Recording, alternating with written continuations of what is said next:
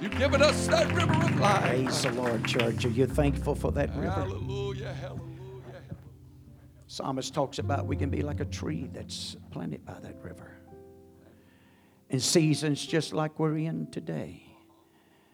Even in the times of famine, that we can still produce the fruit in its season.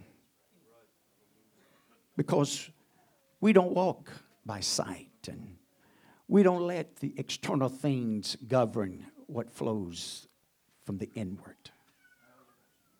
Because we have tasted, we have drank, we have enough, because out of this well, even in the desert places, with joy, we can draw out of this well.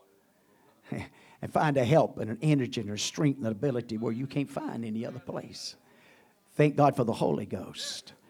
Thank God for truth this morning. God bless you. You may be seated. Going to let our classes go back. Good to see everybody in the house of the Lord this morning. The house to love and worship the Lord, magnify His name. Let's remember Sister Linda Whittington. She's really been had a battle with a knee. Then that got better. Now she's having trouble with her neck, her shoulder, pinched nerve. She's not real sure just yet. But anyway, she's really had some troubles the last few weeks. And talked to her this morning even. And so she just needs a touch, a real touch from the Lord. So if you don't mind, please remember her in your prayers throughout this morning, this afternoon. And God would just reach down in such a special way and to minister to her and to others. Amen. Still, others need prayers. The corona and different things that are affecting homes and lives and businesses, our world itself. The trouble we're facing, you know, the different... man, you just got all kind of things out there today that's talking about the times that we're going to face and the troubles.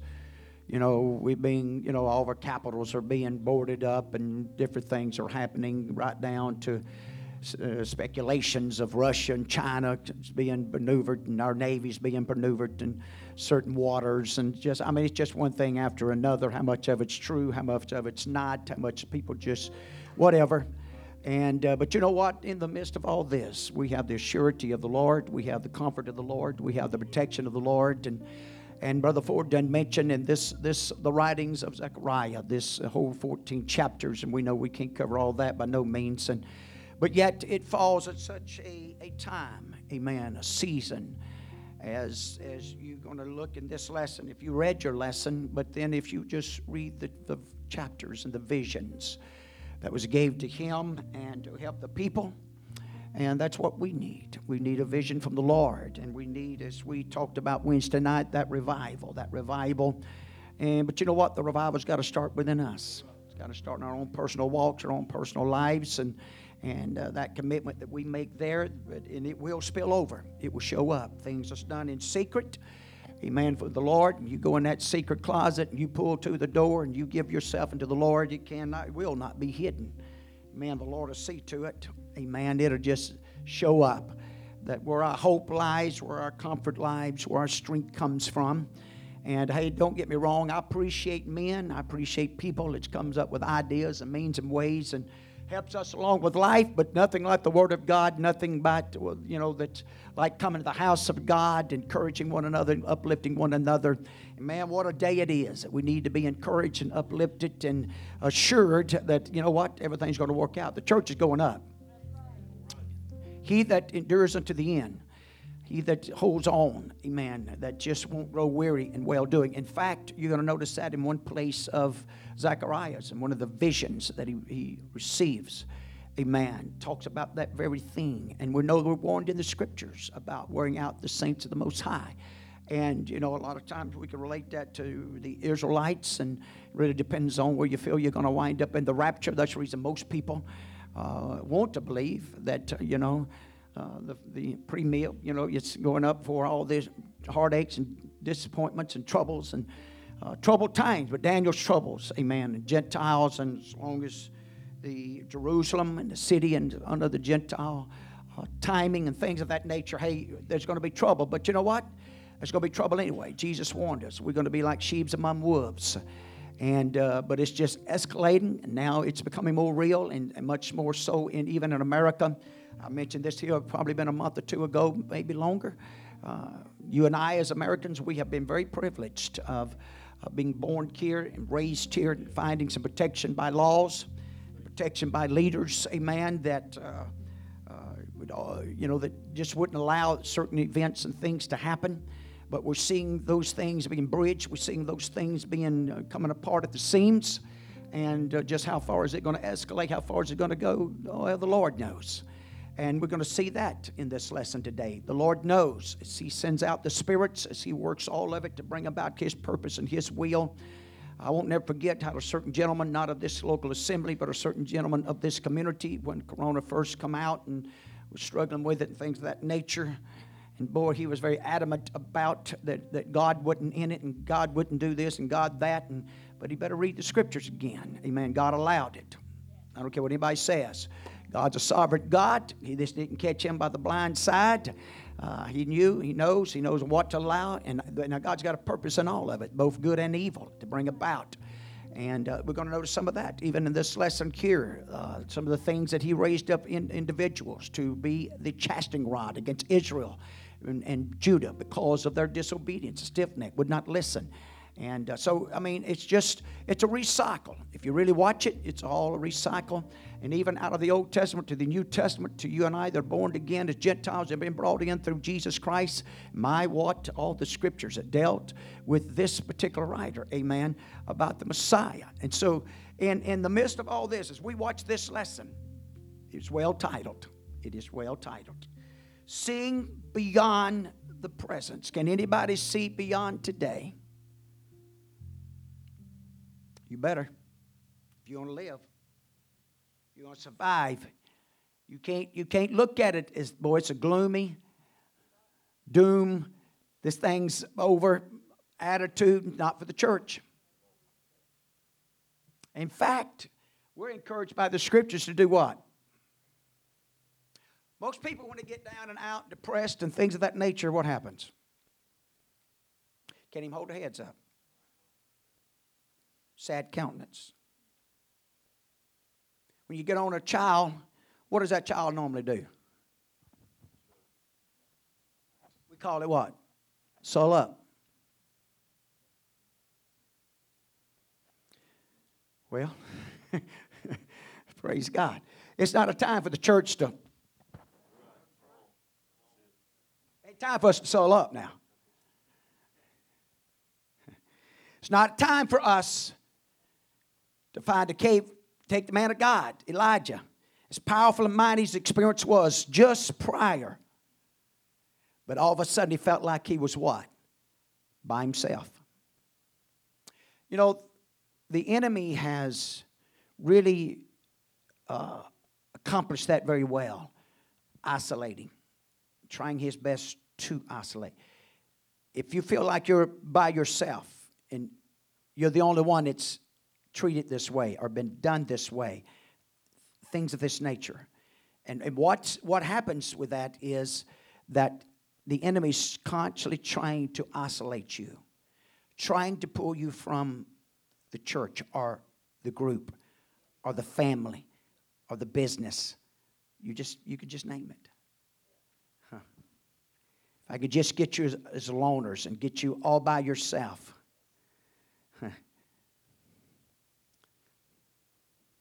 Let me say this. There's some senators right now in the White House feel pretty alone.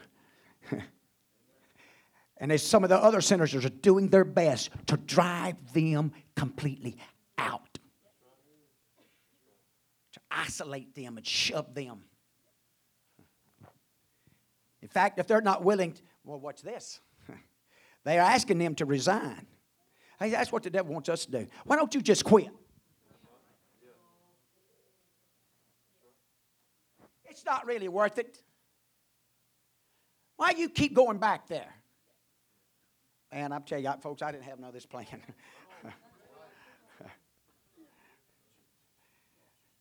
But that's how the enemy works. That's the scripture text is really on that area, on this about the enemy, about Satan. I believe it was 8 visions that he got all in one night. And the writer focuses on the 3rd chapter, the lesson about the prophet and the man of God. And who's standing Well, watch this one. Who's standing to his right? Okay, let's go to Scripture. Focus thought. God gives us visions of the future to what? To encourage us to be faithful in the present. God gives us visions of the future. How many of you believe the church is going to be raptured? How many of you believe that Jesus Christ is coming back? There's no doubt in your mind, heart, and spirit, regardless of where the world is and everything that's going on right now. You believe the church is going to be. You believe if you had an automobile accident or a heart attack or something right now in the next 30 minutes, and you're left here and we had to bury you, but you believe that's not the end, right? You believe that as a comma, not as a period, right? My granddaughter, every time she wants to prove a point, she says, right. She wants me to agree with her. Right? No, yeah, just depends. But in this case, right. And so sometimes, and watch this, the enemy wants us to get so focused just like he did the man of God. Elijah, you're all by yourself. Nobody else wants to serve this Jehovah God. Nobody wants to live for him. They don't listen to your preaching. You just destroyed 450 amen of the false prophets, and you just watched the great miracle, and you just seen the reign of all this, but because of the letter of the spirit of a Jezebel. It says, hey, I'm going to get you. He goes running, isolating himself. But you know what? And God could move in the wind. He could have moved in the fire. He could have moved in the earthquake. And God sometimes does. But watch this. Some of the most trying and difficult and stormy times of our lives is when God comes to us with that still, small voice.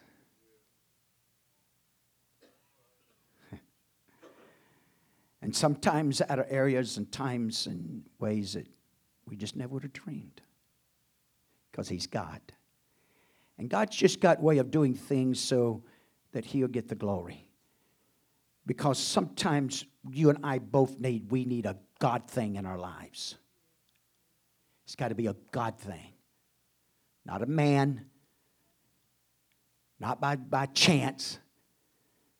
But we know that, hey, that was a God thing. Could it be that God's setting this thing up so we can have some God things?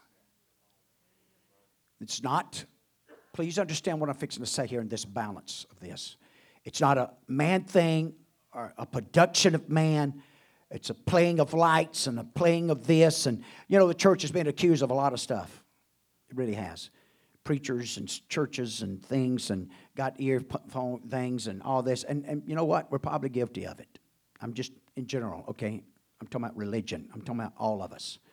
Put us all in the same bag, no matter what denomination, whatever. Amen. We've probably been guilty of that. Because things that, you know, weaved its way in, counterfeits, and then you got pride, and you got all these different things. You got earthen vessels. I've taught this before. You got to be careful with the anointing of God.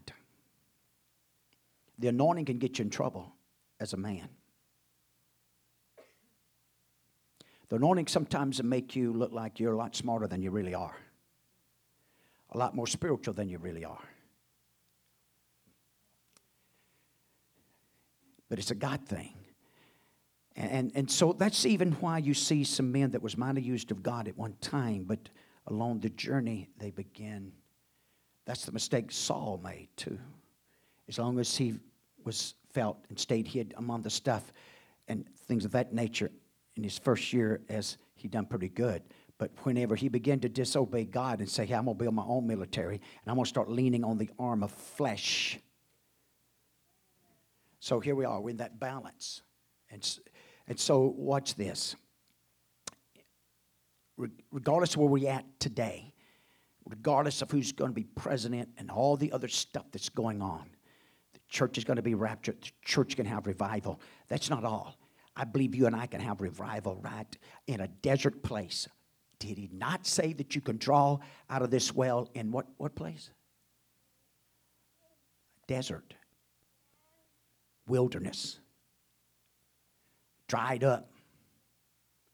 But there is a well that with joy we can draw from. There is a river.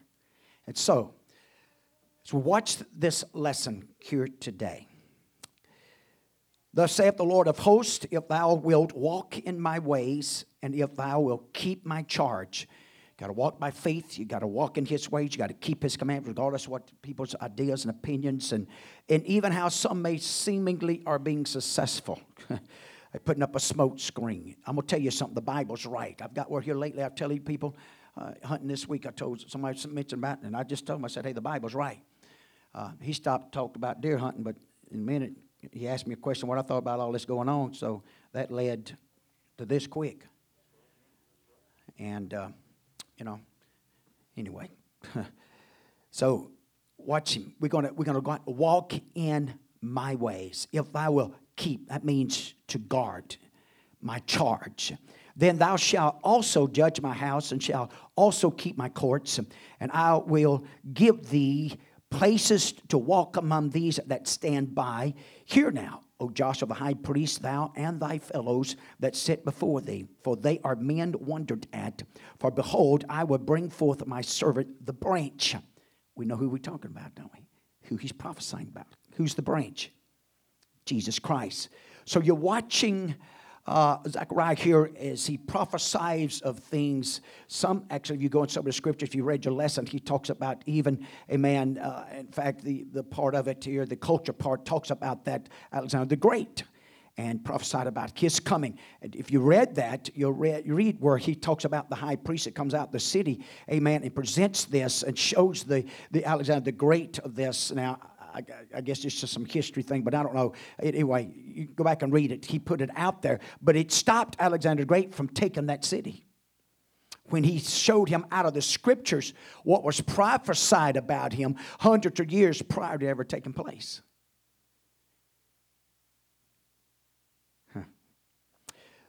So what's this lesson about then? This lesson's about giving us vision from where we're at of what's going to happen. How many of you believe the branches came? How many of you believe the Messiah's come, in other words? And so, in their condition, put yourself in their condition now. Remember, Haggai, we had it last week, 2 chapters, elder prophet figures. He's up in his 70s. Now we got a younger prophet, amen, that's going to go into greater details, I guess you say, and things of that nature, some 14 chapters, and he's going to prophesy about a lot, and a lot of it, if you, and I don't remember, maybe this was in the lesson or somewhere else, I may have read it, but Zechariah is actually likened unto the second prophet, even though it's just a minor simply means just small chapters, even though it's right next to Daniel as far as number of chapters, amen. But Zechariah is the number 2 prophet about the Messiah. Most prophesied about Messiah. Isaiah is the only one that's above him. So he falls right in behind Isaiah in prophesying about the Messiah. And so what does that do for us?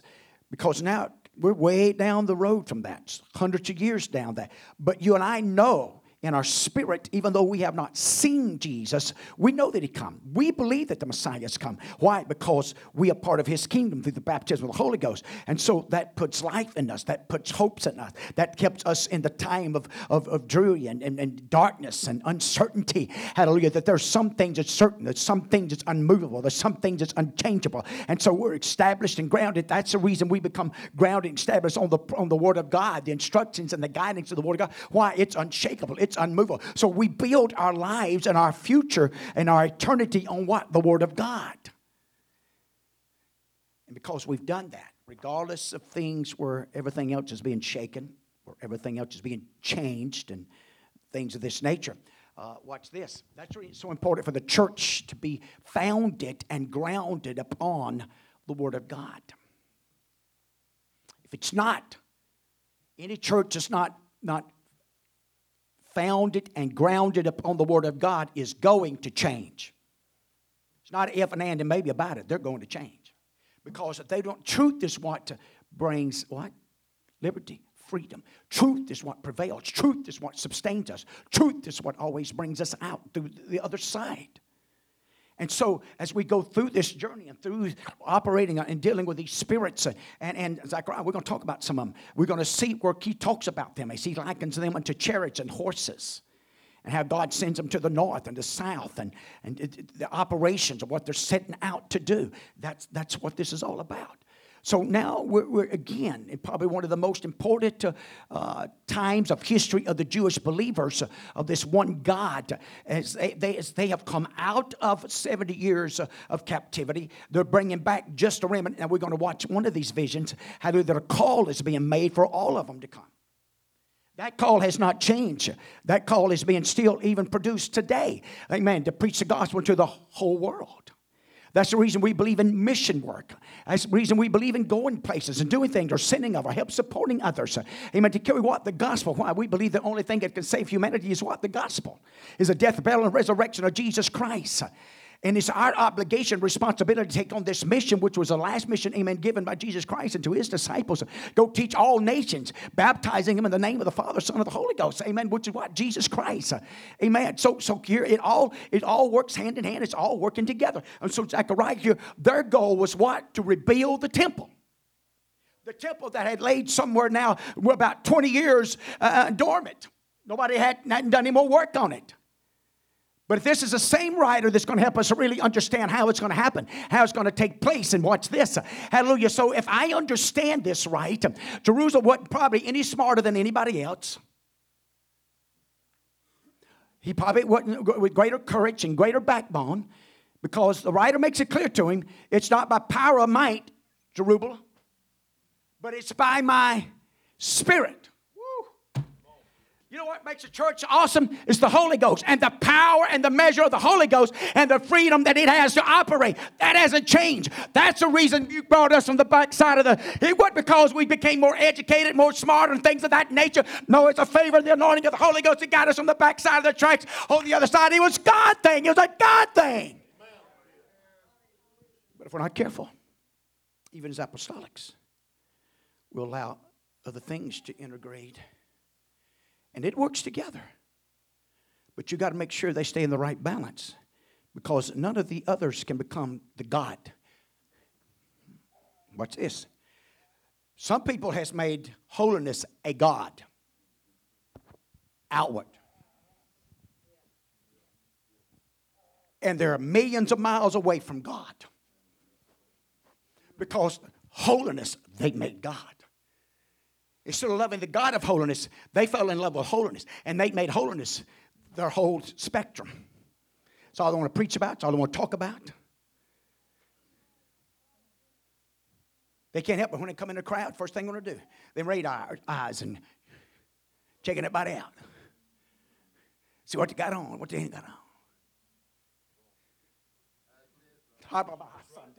And the Holy Ghost, if we're not careful, that'll happen right here. And we'll miss the visitation of the God Almighty. Because we're so busy. We're so busy. We won't miss the visitation of God. But this whole thing's about coming. Every service is worshiping, magnifying, exalting Him, touching and being touched by Him. As saints of God, we have both obligations. As saints of God, if you got the Holy Ghost here today and you claim to have the Holy Ghost, then you bear a responsibility, amen, to come in here to have a move of God. You bear a responsibility, amen, to come to that prayer room and pray and intercede. Get a hold of God for this service. Now watch, not just for yourself, but for the unbeliever that may be coming, because they got one obligation when they come here, amen, and that's to cry out to Him and to know Him. They don't have the responsibility of creating it. They don't know Him, but you and I do. And so we have to reach that condition and that place and create the atmosphere of hope. When they come in here, even on a Sunday morning like this, with all this going on, that unbeliever needs to walk in here and say, hey, these folks have got hold of something, amen, it's not of this world. They got something from out of this world. They got a light, amen, that's outside of this world. They got a kingdom, amen, and a power flowing in this house, amen. Regardless of what's going on in the White House, doesn't have anything to do with what's going on in this house. Amen. Regardless of the pandemic and all the other things that's going on, there's a power that's going on in this house that can keep us and protect us and help us along this journey. Hallelujah. When everything else will fail. How many times did Israel get in trouble with trying to lean on Egypt's arm or trying to lean on and call on somebody else to come and fight their battles? When God himself had fought their battles and killed more than their enemy with hailstones falling out of heaven than they did with their own swords.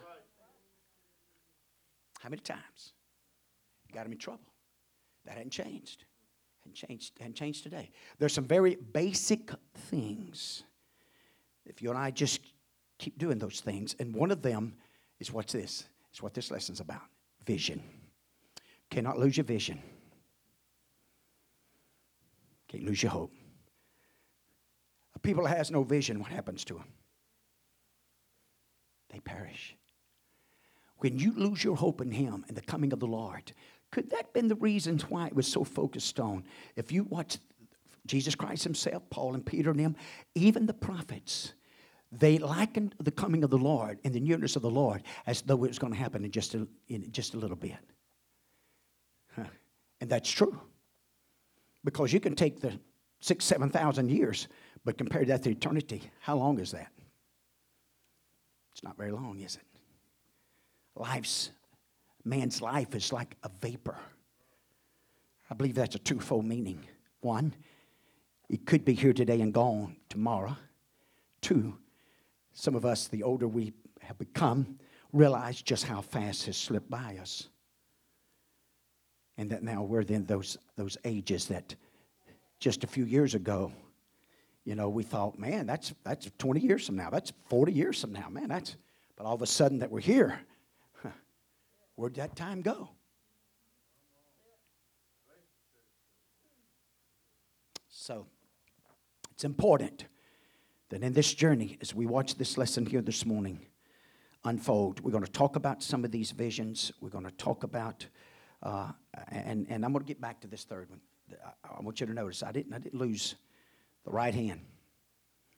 How often is the scripture talks about who on the right hand?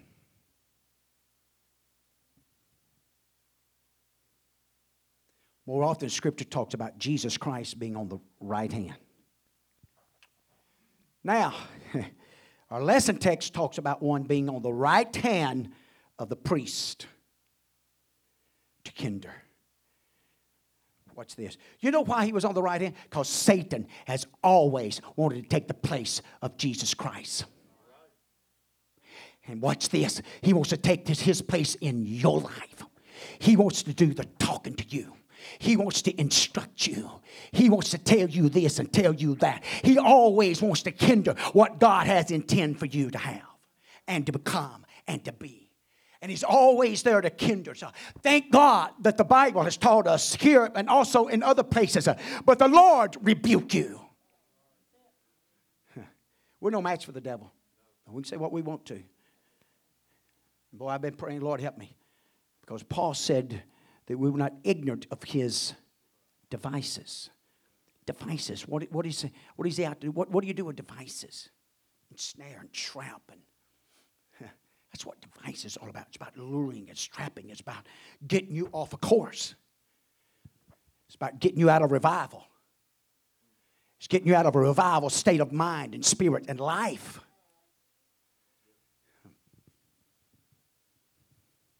So this pandemic can do one or two things. It can either accomplish that, or we can purpose in our own minds and hearts and spirits. You know what? I believe, God, you got a purpose in this too, and I believe I'm going to seek your purpose. And I believe right in the midst of this, we can have one of the greatest revivals we ever had. Which vision are you going to believe? Whose report are you going to believe? But we believe that God wants to give us a revival. As we watch some of this begin to unfold, we'll just go to the first chapter and to start with. As the Lord, this really wasn't a vision, but it was a word that came to Zechariah right in the beginning, and he actually carries them back to the fathers. You go back and read that, the first 8 verses, basically, first 7, I should say.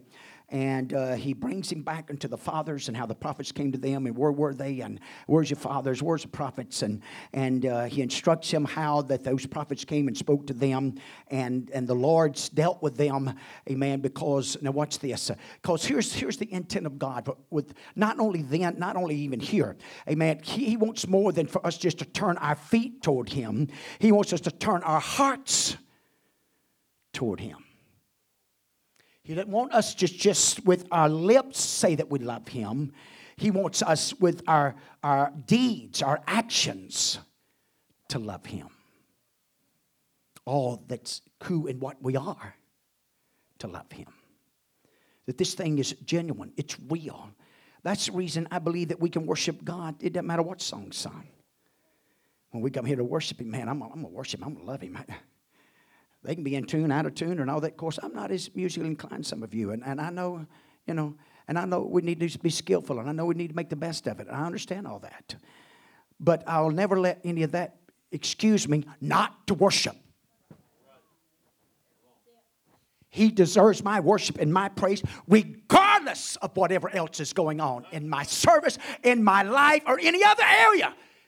He deserves it. He deserves every hallelujah. Every thank you, Jesus. And so even in a song that's maybe not my favorite. Maybe it's old, but yet it's you. Or new, but yet old. However how you want to look at it. Okay? The key is Him. Worshiping Him. That's the reason you can't allow distractions. Watch this. We're all on a journey, right?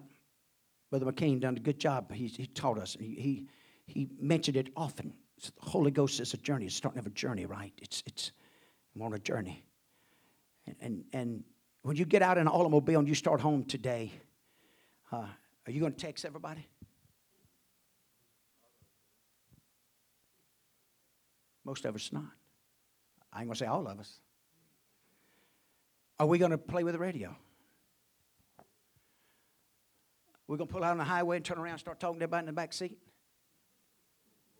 Or we're going to drive down the road just looking? We're going to drive, but we're going to drive through the side glasses. We're not going to do that, are we? For our sake as well as for others that's in the automobile with us. I've got to make this journey not just for me. I got some children and grandchildren. I got some loved ones. I got some friends in this community. For their sake, sometimes I got to finish the course. I got to fight the battles. I got to hold on. But I can't do it constantly being distracted. And boy, we live in a world today that we can become distracted. There's a lot out there to distract us. There really is. I'm not denying that. I'm not telling you this morning that, hey, this is just easy in the pie deal. I'm not telling you that. I'm telling you, you're going to have to focus. You have to work on that. Anybody ever had to work on, you got to notice the stuff, and all of a sudden, after about running over, you go, about 4 or 5 times, I better straighten up and pay attention. When I almost hit them. Reality sets in. I better pay attention and start driving. Quit playing with the phone. Quit playing with this and quit playing with that. Before I get killed or get somebody killed. Okay? So we see that's the reason we got 2 prophets that's working together. Even though they were distant. Hey, I thought that was so well put. I hope I can, I don't remember where it's at.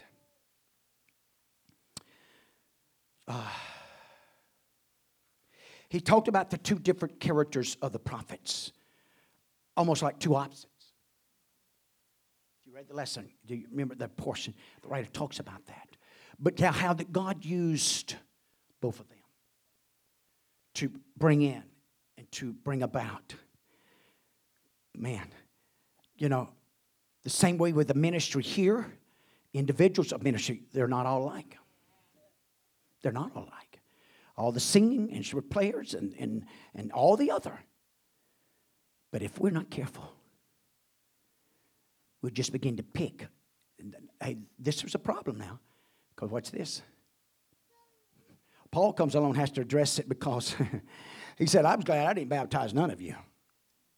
Some of you want to follow Peter. some of you want to follow this one. Some of you want to follow me. And some of you say, well, I want to do what Jesus said. I had a guy tell me that one time. You know, when he asked me about how to be baptized, and I taught him. I said, hey, this is how. He said, well, I'm going to do what Jesus said. I said, okay, then you're going to be baptized in the name of the Father, Son, Holy Ghost. He said, what is the name? If you're going to do what he said, he said to be baptized. They've done what he said. You can't just repeat what he said. You got to do it. See what I'm saying? But he took what Jesus said. I'm just going to do what Jesus said. Well, he didn't. He just repeated what he said. If you're going to do what he said, then you're going to do what Paul and Peter and the rest of them done. There's a difference. And so as you watch some of this, that's what these visions and everything's about. I know if I'm around time here if I don't. Okay, I saw by night. Apparently, all of these visions came in one night. You notice several times, in case I don't get to all of them, he talks about how he would turn, like turning over in the bed, possibly, and then boom.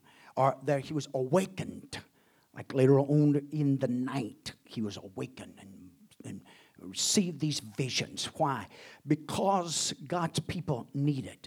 In the moment, the time, the season that they were facing, and where they allowed them, their spiritual condition had arrived and guided at this point in time. The foundation had been laid, but now they needed a stirring. They needed a stirring. Hey, come on, you got to finish this work. You got to get back focused on it. And watch this. When the people have a mind to work, when people get a mind to work, amen, things can get done. Things can happen. So the beginning of the first one talks about, I saw by night, behold, a man riding upon a red horse, and he stood among the myrtle trees that were in the bottom. Behind him were there are red horses, speckled and white.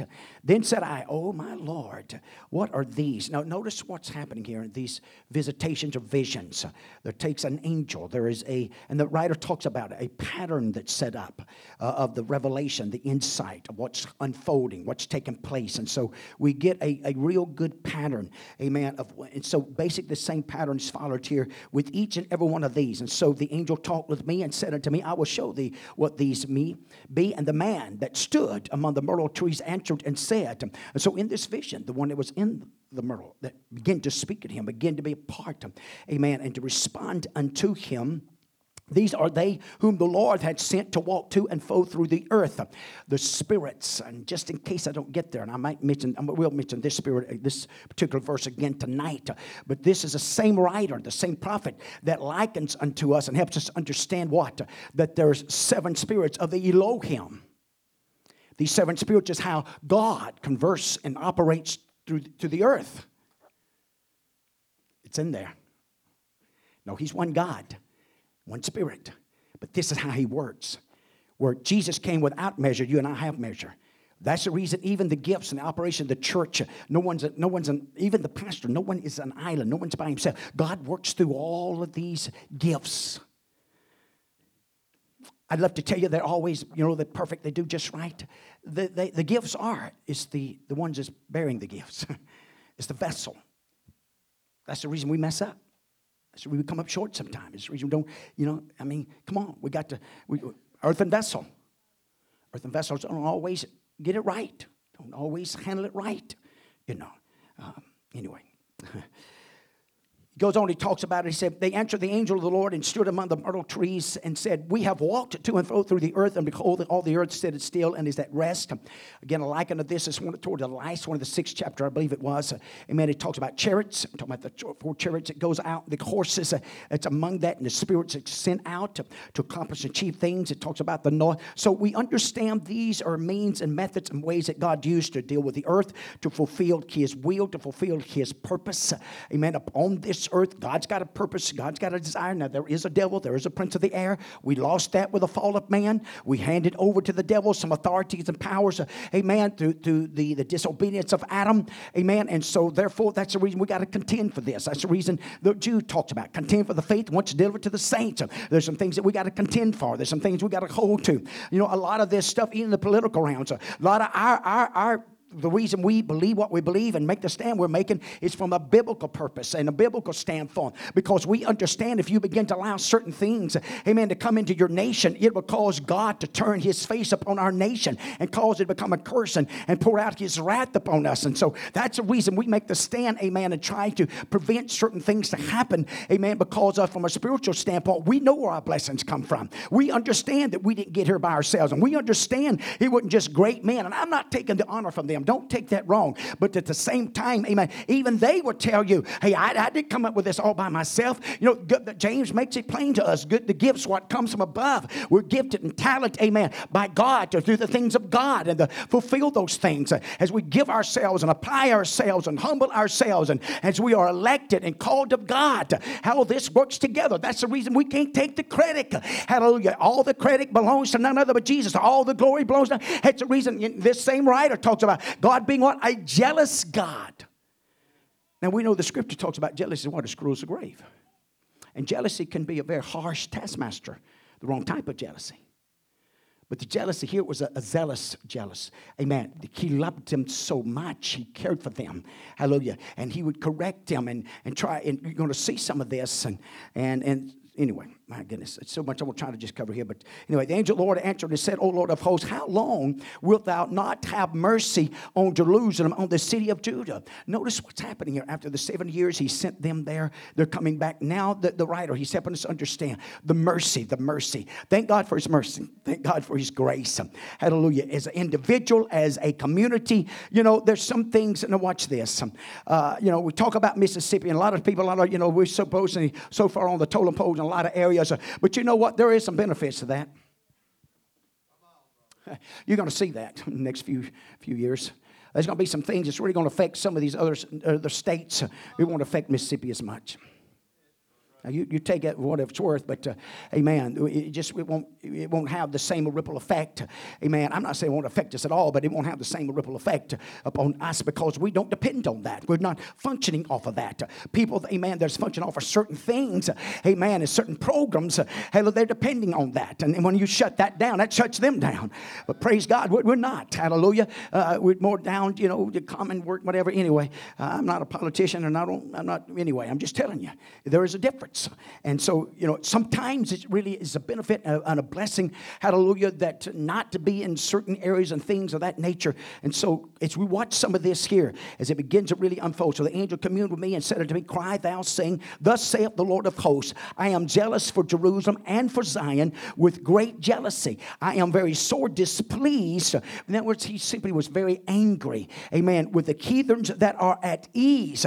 You know, here the heathens are, they're at ease and comfort, you know, sitting back. You know, my city, amen, I'm jealous for this city. I put my name on it. I'm claiming this city. I'm claiming Zion. I'm going to claim the land. I mean, it's going to be marked out. It's going to be, you know, it's going to be dealt with. And so, thus saith the Lord of hosts, jealousy. He said, I am very sore displeased, the heathens in the case, for I was but a little displeased, and they helped forward the affliction. Catch that. God will sometimes use the devil to accomplish things, but the devil always takes more than he was supposed to.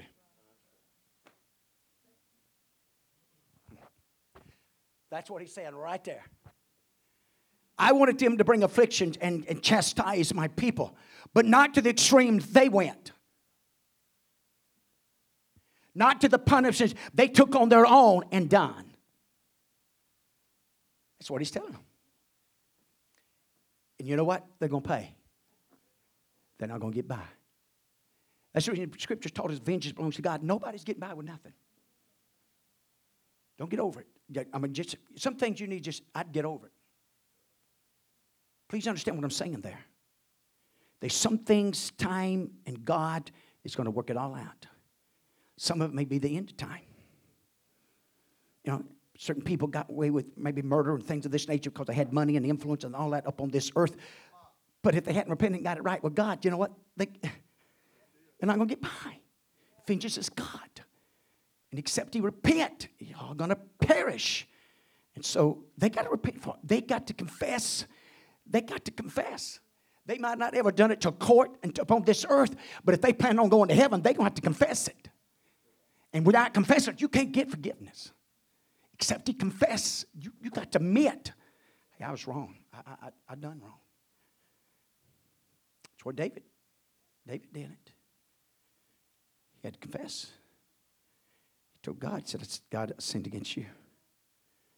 All I allowed to take place was in my hands, it was my power. And so this one of the first visions. And so as he's putting these things and letting them know that, hey, I love you, I care for you, and I'm going to show you mercy and things of that nature. And I'm going to say, therefore, thus saith the Lord, I am returned to Jerusalem with mercies. My house shall be built in it. Now, to hear that, here you are, you've been looking at nothing but a foundation for 20 years. And all of a sudden you hear the voice of the man of God, the prophet saying, but I'm going to build my house. My house is going to be built. I believe God's going to have revival somewhere, somehow, with somebody.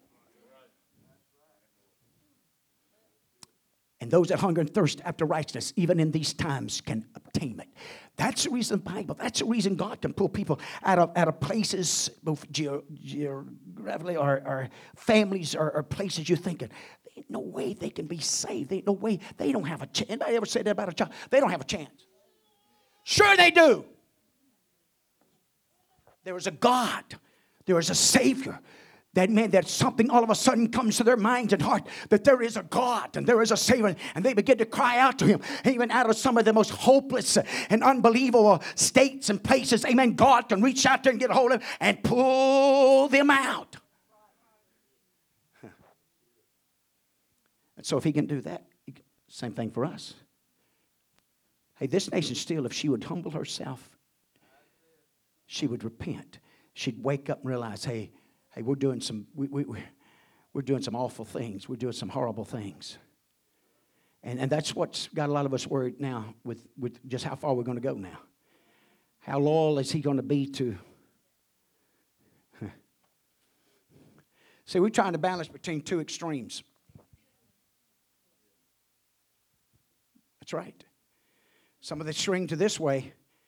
They hate everything. It's not who they are and what they are and their color. Extremes this way. So we're trying to. But our kingdom's not of this world. If our kingdom's of this world, we'd fight.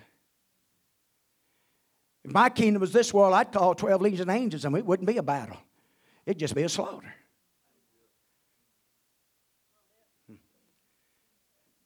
This earth is going to pass away. This earth is not going to exist. When God gets through, they won't be just a few windows and a few whatever. They won't be none of it standing. And everything that it stood for or didn't stand for, which the second statement's more important than the first one, because now this nation's shifting to a place where it's not standing for some morals and godliness and upright, that's even instoned and inscribed on the walls of our place, what we call a government and authority. But thank God, judgment starts where? House of God. This trumps that. The house of God, the Word of God, and the kingdom of God. We have to be more loyal to this than to that, including the Constitution. Well, I know that patriarch just wants to rise up and say, no, I'm not fixing to burn a flag. I'm not fixing. Somebody told me somebody done. This has been years ago, and anyway, I'll just tell you this much: they had money, so they bought a certain land, and that certain piece of property there was about 30 graves. They just went under a bulldozer and just pushed them off into the ocean. I said, there ain't no way under the sun would I have done that. I don't care whose graves they were. But sometimes people with, and I hate to say with money, I'm just saying, sometimes people get the spirit in the attitude. Some people don't have more money, and they still do that. I mean, they don't respect people's property. They don't respect people. They don't respect. That's a spirit, ladies and gentlemen. And always not money is what brings that. Okay? Boy, did I clear that up a little bit? I hope so. No respect.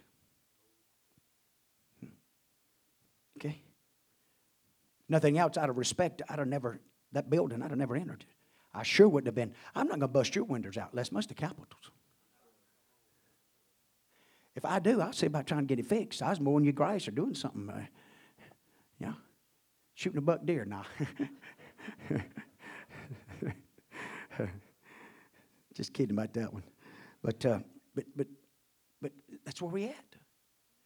But watch this. God's going to get them back. He's letting them know my house is going to be built.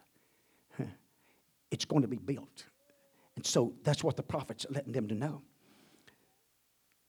The next, if you drop, I could have went to the 6th chapter, but I won't. Let me just drop on down to, amen, about the 18th verse. Then lifted up my eyes and saw, behold, 4 horns. He begins to talk about some horns. Horns always represents government, authority, or power, okay?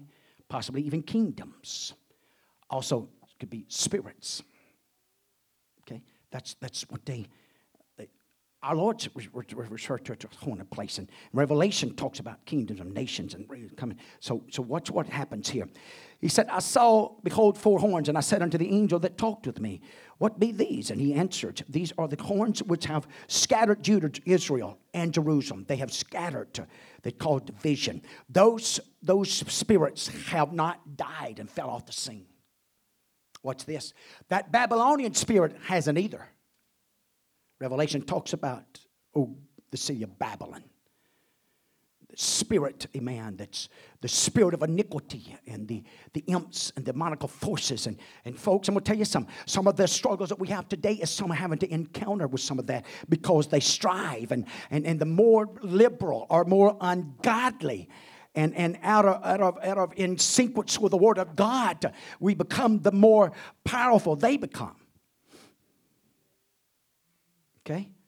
The rulers of darkness, spiritual wickedness in high places. Praise God. So, watch what happens. These horns, 4 of them, was used to scatter Judah, Israel, and Jerusalem. And the Lord showed me 4 carpenters. Then said I, what come these to do? And he spake, saying, these are the horns which have scattered Judah, so that no man did lift up his head. I mentioned that starting at the service. Man, when you become depressed, or when you become, especially the enemy can isolate you for whatever reason, to cause you to bail out, cause you to, they couldn't even lift up his head. But these are come to fray them, to cast out the horns of the Gentiles, which lifted up their horn over the land of Judah, to scatter it. Fray actually means, when you look at that, that means a fabric or a rope that becomes frayed. You ever seen it starts breaking? If it's many pieces, it starts, especially if you ever worked in like rigging or something, cable. Rope's not so bad, but if you get a cable and it starts fraying a little bit, and them little wires start sticking out, you'll find them. They'll poke holes in your hands, even with leather gloves on. Okay, but fray actually means it's losing its power. It's losing its strength. And so we understand this is how the enemy works. He constantly bombards our minds, our hearts. That's the reason the New Testament talks about renewing of the mind. We don't have the benefit, amen, even though God can heal us and bless our physical body, amen, and we see even the Old Testament where He's done that for certain ones, but we have the promise of what? The renewing of the mind. You ever get weary of the fight? You ever just get tired with a struggle? You ever get tired of baby tailing that little one? Nah, no, don't. It's the same way here. That enemy's constantly bombarding. He's constantly looking for an avenue. He's constantly looking for a weak moment or a weak time. He's looking for a way to pull you down. Carpenters, craftsmen, skillful. I could take you all the way back to the garden. Beguiled, tricked. That's how the enemy still works. Camouflages himself. He weaves his way in. So, then it carries you to the 2nd chapter. And I lifted up my eyes again and looked, and behold, a man with a measuring line in his hand. Watch this. All this is happening one night. Zechariah, buddy. Man, this thing is, regardless of the condition and the walls and all that's going on, you listen to what he says here. Then said I, whither goest thou? And he said unto me, to measure Jerusalem, to see what is the breadth thereof, and what is the length thereof. And behold, the angel that talked with me went forth, and another angel went out to meet him, and said unto him, Run, speak to this young man, saying, Jerusalem shall be what? Shall be inhabited as towns without walls, for multitude of men and cattle therein. Hear what he's saying there. He said, buddy, it's coming back. This city, amen. You see the size of it here. It's only, and I'm just using some numbers here, so don't try to use that. It's only 2 miles wide. But now we fish and go out and measure it. It's going to become 20 miles wide. And it's going to be filled up with a multitude of men and cattle that they won't even have walls. They won't have time to put walls around it because they're going to increase and they're going to multiply and they're going to grow. So that's what the prophets tell them in this vision. That's the reason it's so important for you to be able to stand in the hour now. You've got to look beyond that with a vision. It's the reason Scripture taught us that if we lose our vision, we'll perish. You can't lose your vision of the coming of the Lord. We're warned in the Scriptures that they're going to tell us, where's he at? All this time and all this record keeping. We've seen nothing. We don't see. That's the reason it's important to have revival. It's the reason it's so important to have God's power, amen, to manifest itself and declare its authority and power in our own personal lives. And when we join and come here together and see the miraculous hand of God and the will of the Father being done, even Jesus Christ wouldn't take the credit for it. He says, these are not my words. These are not my words. They're my Father's. And so likewise with us, it's not us. The glory is not pinned upon us. It's pinned upon him, through him and by him. Amen. That we'll accomplish and achieve things. Why? Because we must have revival. We must be revived. We must, amen, in the time and the hour and the season. And the later we get in the years, more important it is to be focused on what? The coming of the Lord. And not maybe so much on the focus of his coming, but knowing that we're going to go to meet him. Amen. To stand before God. Amen. You know, to be ready to meet God. I read in the Scripture in this last few days. Hallelujah. And the question was, are you ready to meet God? Are you ready to meet him? It's a very important question. And it's going to happen. It's going to happen to everybody. It's under the sound of my voice here this morning. It's going to happen to everybody. Nobody's exempt. We're going to have to meet him. We're going to have to give an account for the deeds and the actions that's done in these vessels. In the time and the journey of living for God. And so this is why it's so important that the man of God, amen, as he uses this as a measuring, hallelujah. Notice what he says about the walls, amen, when he talks about how the towns are the walls, and he talks about multitude of men and cattle. He says, for I, saith the Lord, will be unto her a wall of fire round about, and will be glory in the midst of her. I'm going to be her wall of protection. Hallelujah. I'm going to be in the midst of her. I'm going to set her on fire, buddy. She's going to be alive, and she's going to prosper. I'm going to pull them from the four winds, north, east, south. Yes, I'm the one that scattered them. I'm the one that put it in motion. But I wasn't the one that drove it so far out there. I wasn't the one that was so cruel. That was just others that took it on their own to be cruel. The Chaldeans were sure enough. If you read and study on them, they was very cruel and heartless. He goes from that one. He begins to talk about Babylon. Said, ho, ho. That means, behold, hey, look up, come forth and flee from what? The land of the north. This is Babylon. And there's a call being made because there was only a remnant had come at this time and this moment, but that wasn't the intent of God. The intent of God was, amen, make a call for all of them to come. Make all of them coming back to Jerusalem. All of them coming back. This is my city. Amen. This is my grounds. I gave it to Abraham. I made a covenant promise. And you know what? He's going to fulfill that covenant promise. Amen. With Abraham and Isaac and Jacob. And in the time, he's going to fulfill every bit of that. Amen. That land's going back and all of that's going to unfold and all that's going to really take place. So we see here a call. But notice the 7th verse here. I'd really love for you to look at that. Zechariah 2:7. Watch this one. Deliver thyself. And some things, you know, you and I got to hear the word of God and come out of a mess ourselves.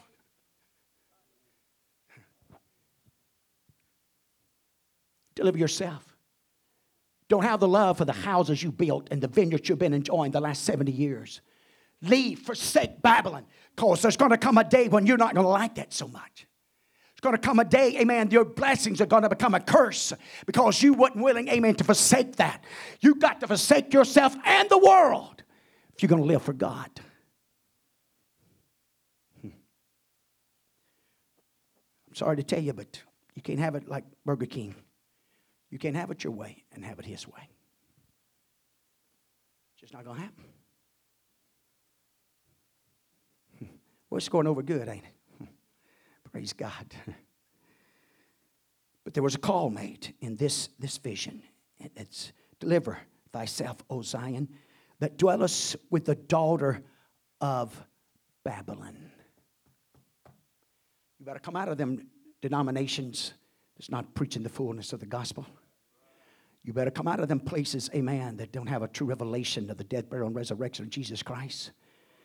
That's doing more than just repeating the words of Jesus Christ. We're doing the words of Jesus Christ.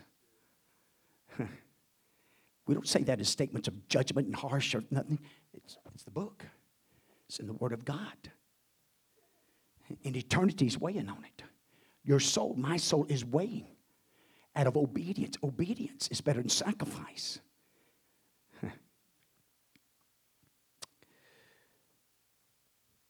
Drop down to the next one, the 10th verse. He begins to tell them, he said, sing and rejoice, O daughter of Zion.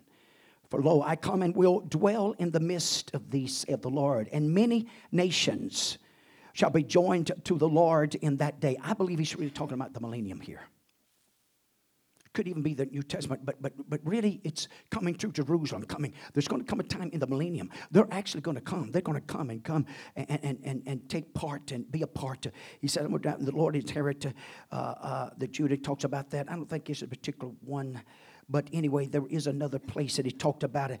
And he talks about how that the world, the nations around the nation of Israel and Jerusalem at that time, they're going to notice that 10 men is going to connect themselves to one Jew to come to Jerusalem, to come to Israel, because they're going to recognize the favor of God that's upon them.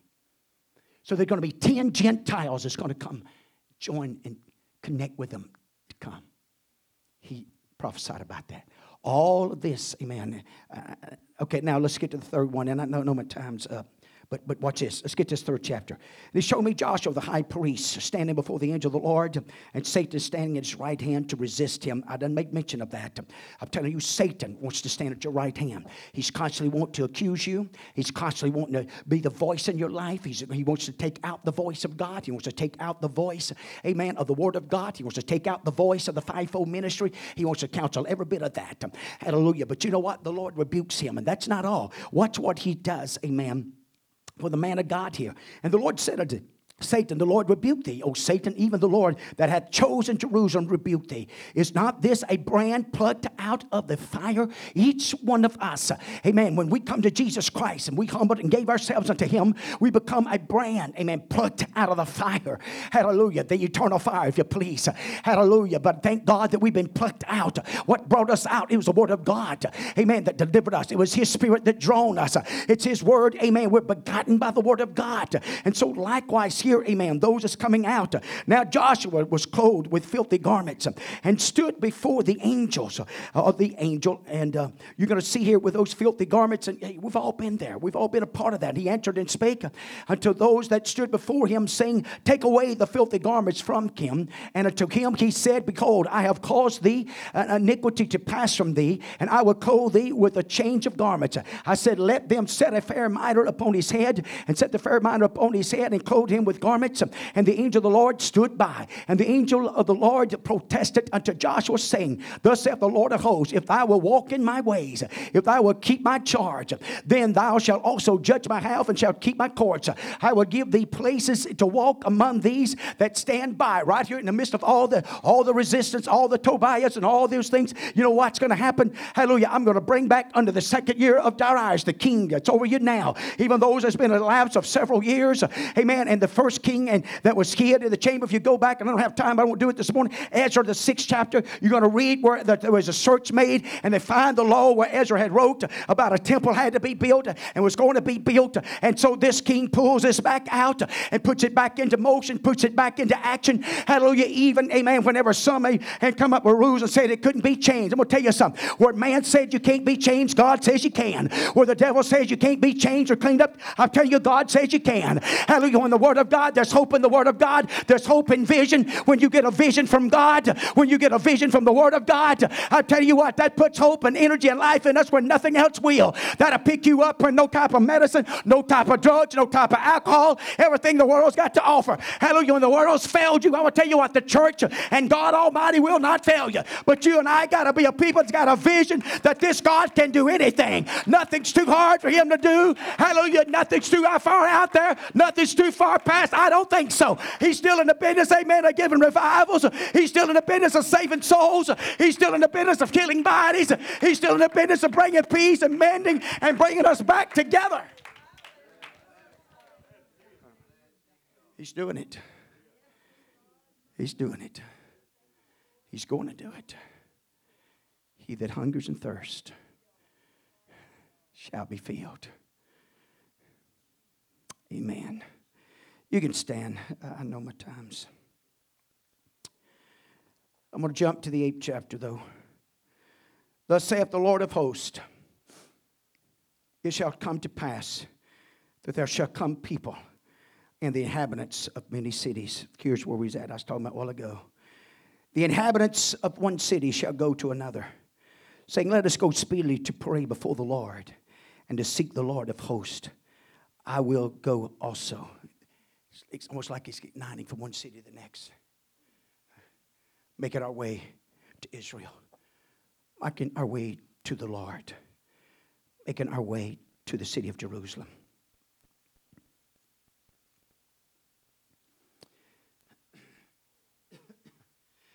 Yea, many people in strong nations shall come and seek the Lord of hosts in Jerusalem and pray before the Lord. Thus saith the Lord of hosts, in those days it shall come to pass that 10 men shall take hold out of all the languages of the nations, even shall take hold of the skirt of him that is a Jew, saying, we will go with you, for we have heard that God is with you. That is the answer to revival.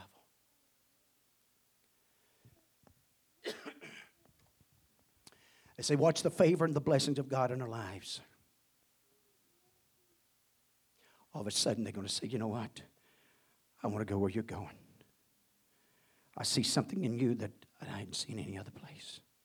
I feel something. I see blessings, and I'm not talking about just monetary blessings.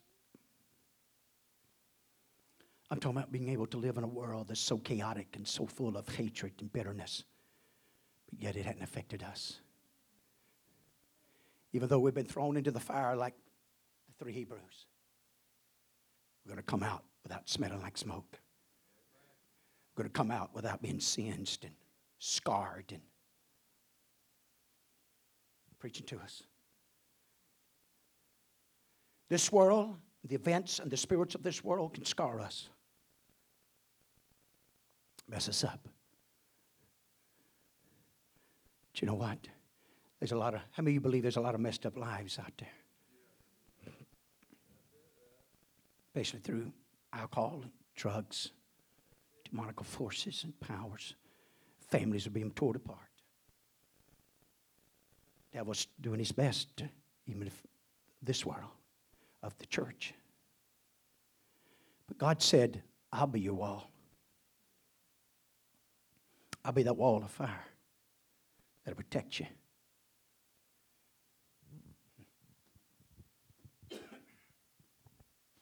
If he can protect Job, he can protect us. He can take our little and make much out of it. And he's not just limited to monetary and material things. But if we really just give it to him, he can take the hurts, the pains, the shortcomings, everything you want to talk about. Because I'm going to go right back to Zerubbabel. Haggai called him the governor.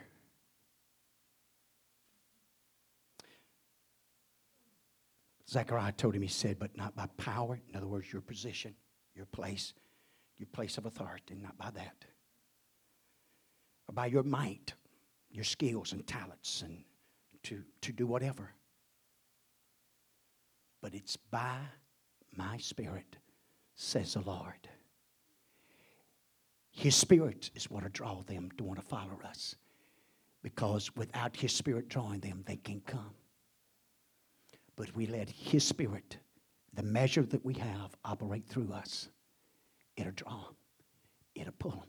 That's the reason it's so important what kind of conversation, how you conduct yourself, how you handle yourself out there as a witness for Jesus Christ. Because this is what will give us the strength and ability to go out in the highways and the byways and compel them to come. It's not so much us physically compelling them as the Spirit of God that's in us and flows through us that compels, that pulls, that puts hope and faith in them, saying, you know what? He's got the answer to get me out of my mess. And again, it's not about us. It's not even really about this local assembly. It's a lot bigger than that. It's about Him. And the power, according to the power that worketh in us. So what power is working in us? Thank God for vision. That can create that power. They can work together and bring about what God. Let's get the heartbeat of God.